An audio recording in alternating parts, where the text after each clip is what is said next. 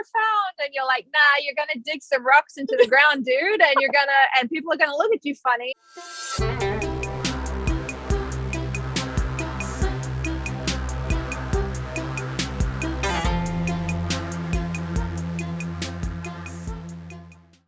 Hi folks, welcome to the Beloved Presence podcast. This is Leslie Davidson and I am your High Priestess of Holy Shit. So welcome to part 2 of my collab with Śivani from Solace and Shine. Śivani is an intuitive artist and a medium and a sannyasin on the yogic path. She has an ashram in the Purcell Mountains in BC, where they have a bakery and a farm and they do courses. Today's episode, man, we talked about so much. We talk about yoga ecology and being indigenous to place, and we talk about writing, and we talk about language, and we try basically to normalize the conversation that plants, animals, land, earth are equal to beings, that we are nature and nature is kin. So what do you see happening? Because I know you're a medium and I know you practice practice prophecy. I don't know how to say that properly. In Irish it's called pour. I'm not a crystal ball. I don't No. I very consciously try not to see what's going to happen, but sometimes I get shown in time, space as an illusion what is already possible now if we can calibrate to it. Yeah. So it's not like, well, this is going to happen and then this is going to happen, because I'm a terrible gambler. You know, if I say it's black, then it's red. And, you know, so I learned a long time ago not to do that. But that what the light beings that I work with. So I work with a series of light beings that are sort of my team. And then I also work as a medium for people that are nonverbal or have advanced Alzheimer's, who can't speak. And I will support their families by channeling their guides. Interesting. Yes, to give that's them awesome. an understanding of what their experience is, so that they can make the decisions for their family members that resonate better and not just intellectual. Right. Awesome. Which is pretty cool. But the light beings that I work with, they're not, they keep saying to me that, one, we're ahead of schedule. They're very happy. Yeah. When they say that, they're like, you guys are like going for it. I'm like, I'm not here to muck about, dude. I agreed to the meat suit, but that does not mean that this is fun. And I remember what it's like to not have the meat suit. So, you know, let's get going. And do show me that the layers of waking up that is happening right from the crystalline DNA in the waters, and how that filters into the plants actually waking up in a way that remembers, oh, we can now live in harmony with humans again. Because the humans I was asked to go to, invited by the beings to go to Mexico at the end of January. And I was told that there's a ley line between where I live now and, which is, you know, I reside on the unceded territory of the Tinaha Nation in the Purcell Mountains. And there's a ley line that goes from here down to the base of the Santa Maria Mountains down at the base of Mexico. And so I was invited to take 3 things from this land here that resonate from here, where we do all of these mantras and all of the sadhana and, you know, these practices, and then take them down to where the spring comes out of the mountains, of the Santa Maria Mountains. And they showed me specific frequencies to call in, to ask to come, and to ask to seed this into the waterfall, so that the waterfall, as the water went over these things, it would resonate to wake up the DNA of the water. Then all the people drinking that water, all of the plants absorbing that water, would come into a remembrance. And, you know, when you're there and you're like, oh my God, this is going to be so magical and everything. Well, I don't think like that anymore, but I know people like go to things and they're like, it's gonna be profound, and you're like, nah, you're gonna dig some rocks into the ground, dude, and people are gonna look at you funny, and there's okay. gonna be mosquitoes, and maybe you're gonna get diarrhea. Yeah, exactly. You're gonna throw up for 24 hours, and it's gonna be great. It's gonna be real. It's gonna be real, exactly. But Yeah. there's two things that happened that made me go. Okay. One of them was about 20 minutes after I did what I was asked to do.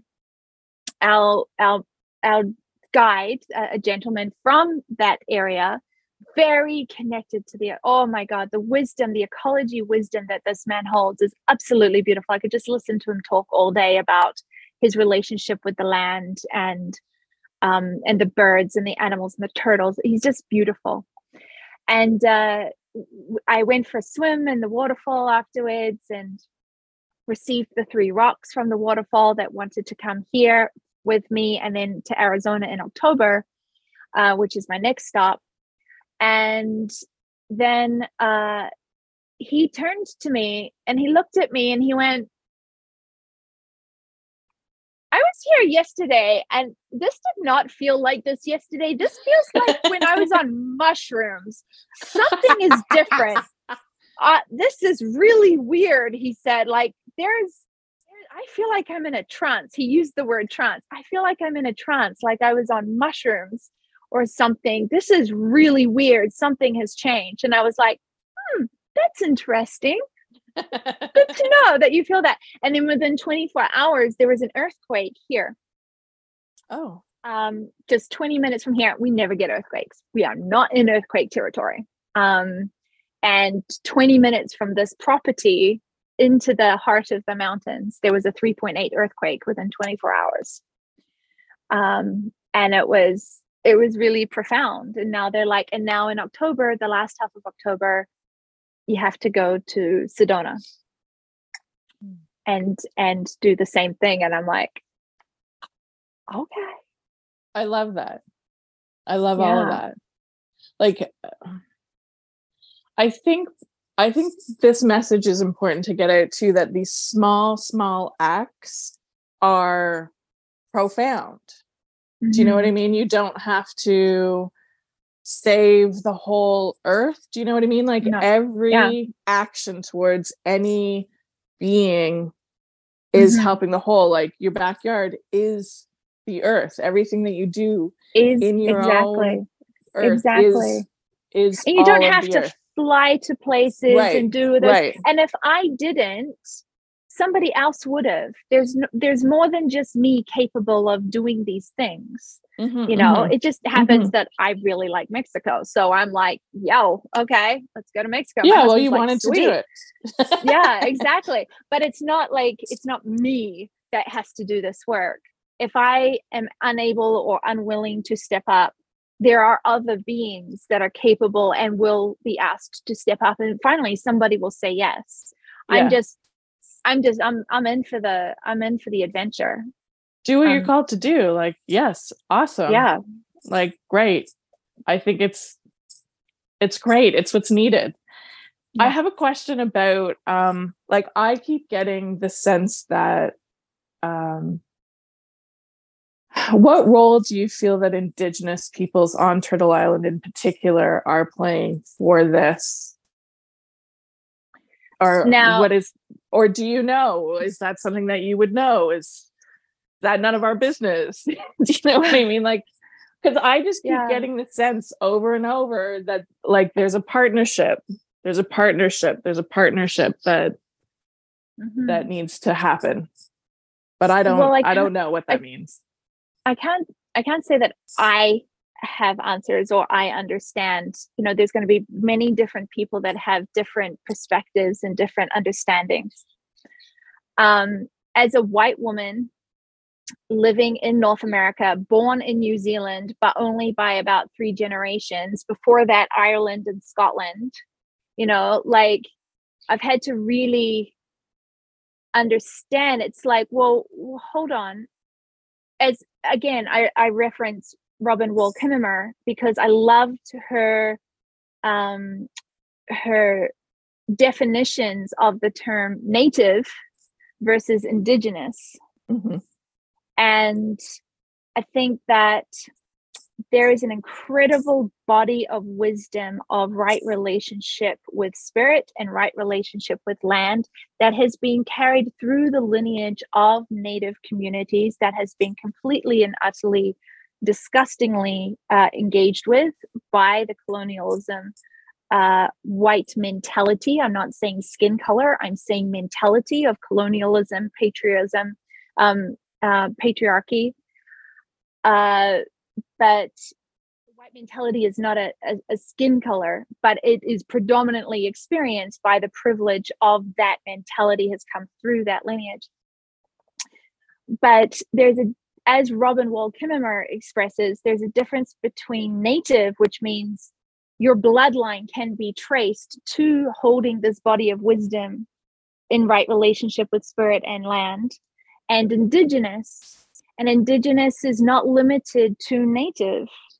And, this is a very tricky subject for many people. And as a yogini, learning, listening, worshiping the land where I rest, where I'm karmically bound to, I did not choose to come to this place. This place called me.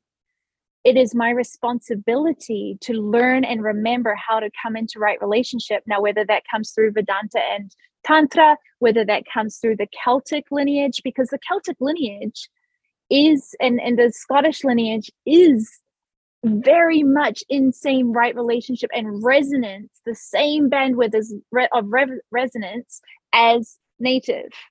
Mm-hmm. Because it's not about humans being in relationship with other humans of like, the indigenous and the native, blah, blah, blah, blah. It's about humans in relationship with spirit and with land as spirit. And I think we got to stop looking at each other and looking at where we stand and what our hearts can resonate with, because the trees are not looking at your skin color. The trees are looking at the resonance of your heart. Yeah. The trees themselves have said to me, when a being walks barefoot on our tummy with thank yous on every heartbeat, then they sow gold into the land with every step. This is what the Ma Ponderosa has said to me. When my two dogs went missing, I was out morale picking like 30K out into the back of the Purcell Mountains, where there was a wildfire a couple of years ago. And it was a mom and like a 4-month-old puppy. And this mother dog, she had born her little puppies into my hands. And I just loved these beings, the puppy dogs. I did love the puppy dogs with everything I got. And they went off and they chased something. I thought they were with my husband. My husband thought they were with me. They must have chased a deer or something, and they were missing.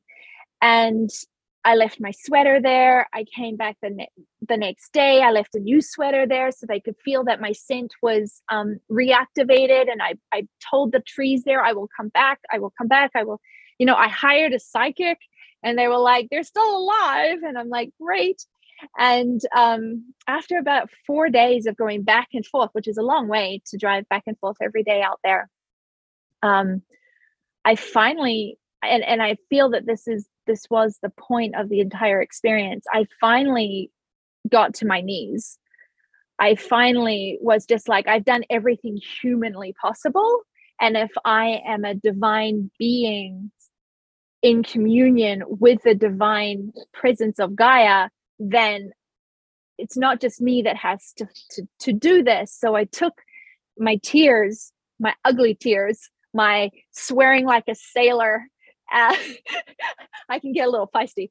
My swearing like a sailor, like, you fix this, like, you've got to find these dogs. Like, if you're like the fungus is like going through the whole forest, and I believe that you can talk to each other, and the birds, I know you can talk to the birds, and I know the birds will listen to you, and I know you can get messages to the animals, and I know that this is like alive. If you want me to stop living like you're not alive, then you have to start talking to me. And I took my tears and I poured them, like rubbed them into the bark of the Ma ponderosa, and I like lost it at the foot of her. And I just got this really strong frequency of a message that said, you're right, but if we find your dogs, we have to write our story. And I'm like, I'm not a writer. I barely have any command of the England language. I'm dyslexic. I can't spell. My grammar's terrible. And they were like, you have to write a story. If you have to write how you've come into remembrance of right relationship with land. If we find the dog, if we can get the dogs. And I was like, right, you find the dogs, I'll write your book, in that spicy kind of way. So the next day we went to a farmer's market, sold a bunch of bread, came home exhausted. And I said to my husband, let's just go out once more. I've cried so much this week. Let's just go out once more. And we were driving out, and about a kilometer before where we lost them, as we were driving down the road, these two little dogs just came around the corner and started running towards the truck. And my husband stops the truck. And like before he stops the truck, I'm like halfway out the door, like falling out of the truck. And the little puppy runs away because she's scared. But the mama recognized it was me, and I just fell to the ground in the middle of the road. And then the mama dog just cried, and she cried and cried as she ran to me, and she just jumped into my arms. And then the puppy realized that it was fine, and she jumped into my arms too. And then that was 2019, and I'm like, now I got to write this book. So I'm in the last stages of writing Land's Breath as part of my agreement. And to do that, I had to stop teaching for about a year. I had to stop teaching, and I had to go into tree school and listen. And I would sit under the ponderosa and I would start writing the story, and the transmission of the story of what was important for the humans to go through to learn to remember came through in this entire story. And I'm hoping it'll come out next year sometime. Yeah. That's beautiful. I can't wait to read it. That's like me neither. This is the kind of thing, like this is why reading Robin Wall Kimmerer was so important to me and so revolutionary, is because it's not out there. Like it's not out there. Like this is not information that is being shared regularly and stood for and normalized in our society.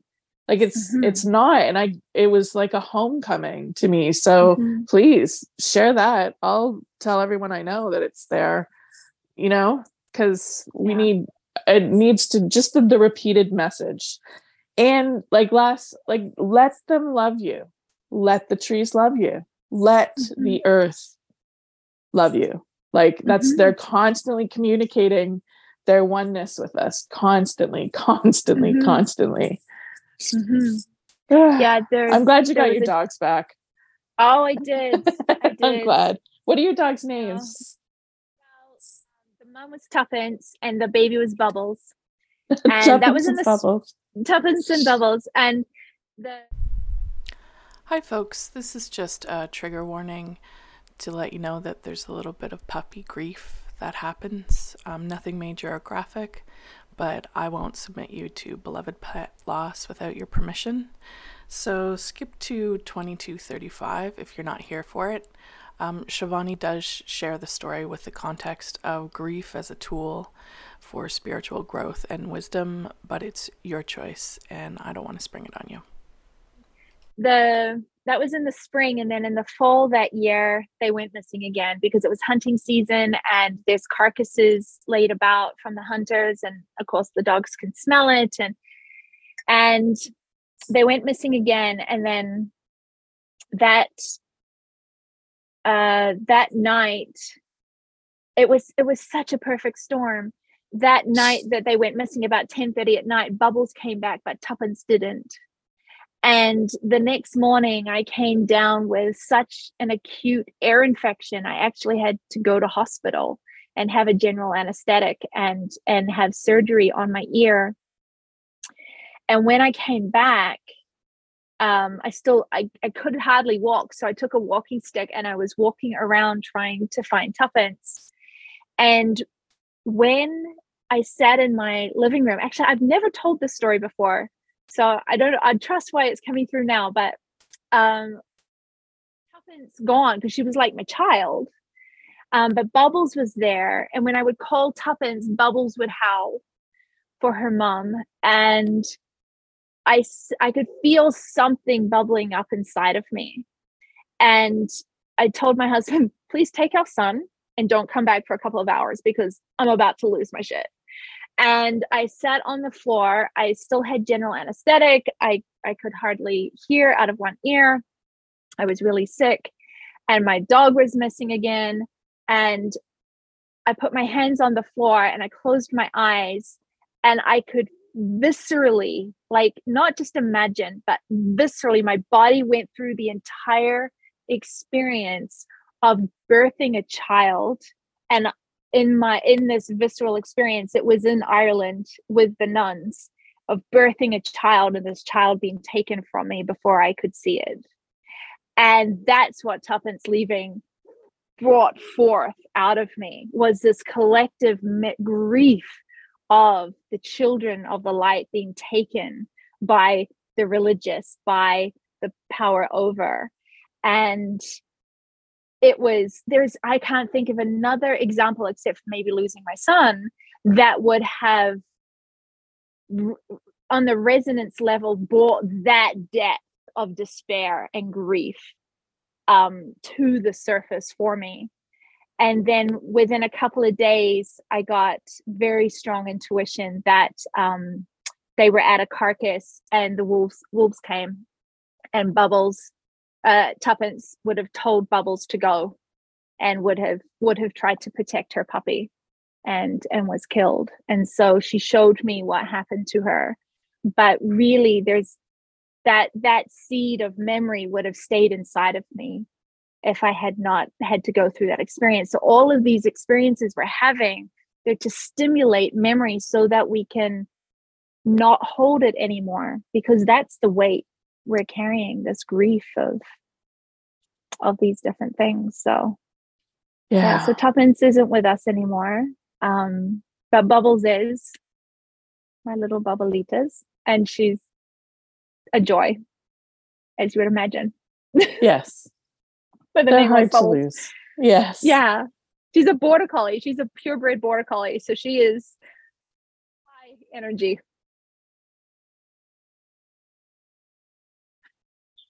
Land is always teaching us, whether it's through the animals or through the trees or through the birds. There's always communication going on if we have the ears to listen. Mm-hmm. Yeah. Yes, absolutely. I have a need and a desire to share this depth of love that I have for nature, trees, animals, everything, that I've never felt before. It's always been something that I've hidden, because the response that you get when you say, oh, well, like plants and trees and animals just as valuable as people, and people are like, what? And you're like, okay, I'm gonna keep that to myself from now on. No, please don't. Please don't. I know, but that's, sing it like, loud. It's necessary. This is what's happening right now, and it's what's needed. Yeah. And even it's so funny in writing Land's Breath, because it's written from 3 different paradigms of consciousness.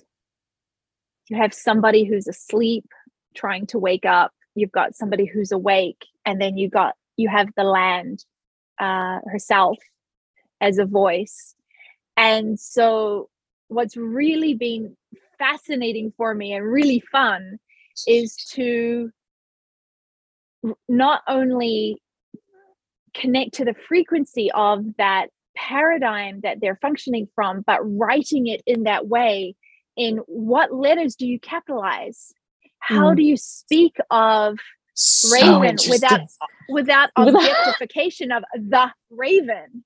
You know, if you're asleep, you would say that raven. If you're awake, you would say raven, like they're part of your family, right? So true. So then I'm trying to write in the book like these different levels of awareness to the languaging, because English is such a rudimentary, clunky, objectifying language. Like, how in the world are we supposed to shift consciousness into a realm that is sentient and connected when our mother tongue literally is objectification? Like, how we've got to start actually speaking differently. You're right. The one advantage that English has is that it can be non-gendered. Like that's the only advantage I can see it's not right like now. French or Spanish where it's right, like, exactly. It's a male ladder and it's a female bucket. You know, it's like, really? Yeah, and that can't do, like, that has to affect your brain. It has to affect your ability to perceive. Like, it has to. So yes, talking differently, I think is